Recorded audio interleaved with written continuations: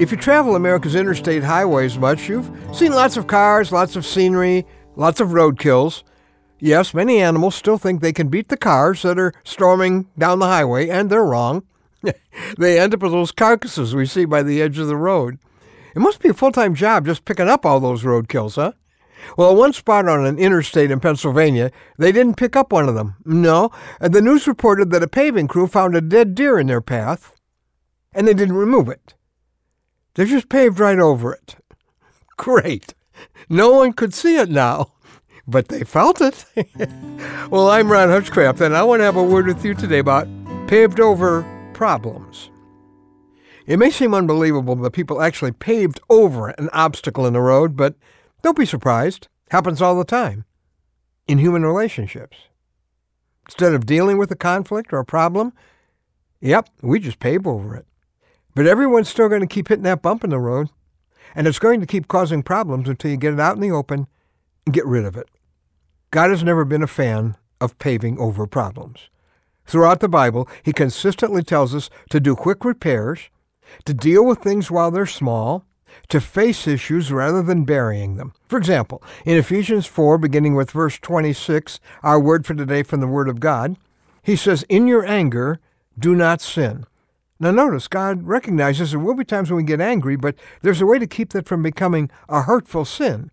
Do not let the sun go down while you are still angry. Don't pave over the disagreement. Don't pave over the hurt. Deal with it right away while it's small before you stuff it and give the devil something he can turn into bitterness and resentment. In fact, the very next verse says, "And do not give the devil a foothold." A few verses later, God commands us to deal aggressively with any roadkill that we might be tempted to just pave over. He says, get rid of all bitterness, rage, and anger, brawling and slander, along with every form of malice. Be kind and compassionate to one another, forgiving each other, just as in Christ God forgave you. I know of no way to get rid of hard feelings and hurts and conflicts without getting them out in the open, where you can face them, where you can deal with them. Sometimes it means taking the risk of confronting, speaking the truth in love, as the Bible says. Even here we're told in Ephesians how to and not to do it. Do not let any unwholesome talk come out of your mouths, but only what is helpful for building others up. So you confront in a building up way, not a tearing down way. First, you gently explain how you feel, recognizing that your feelings might be wrong. Let them explain what they meant to say or do. Often understanding eliminates the issue.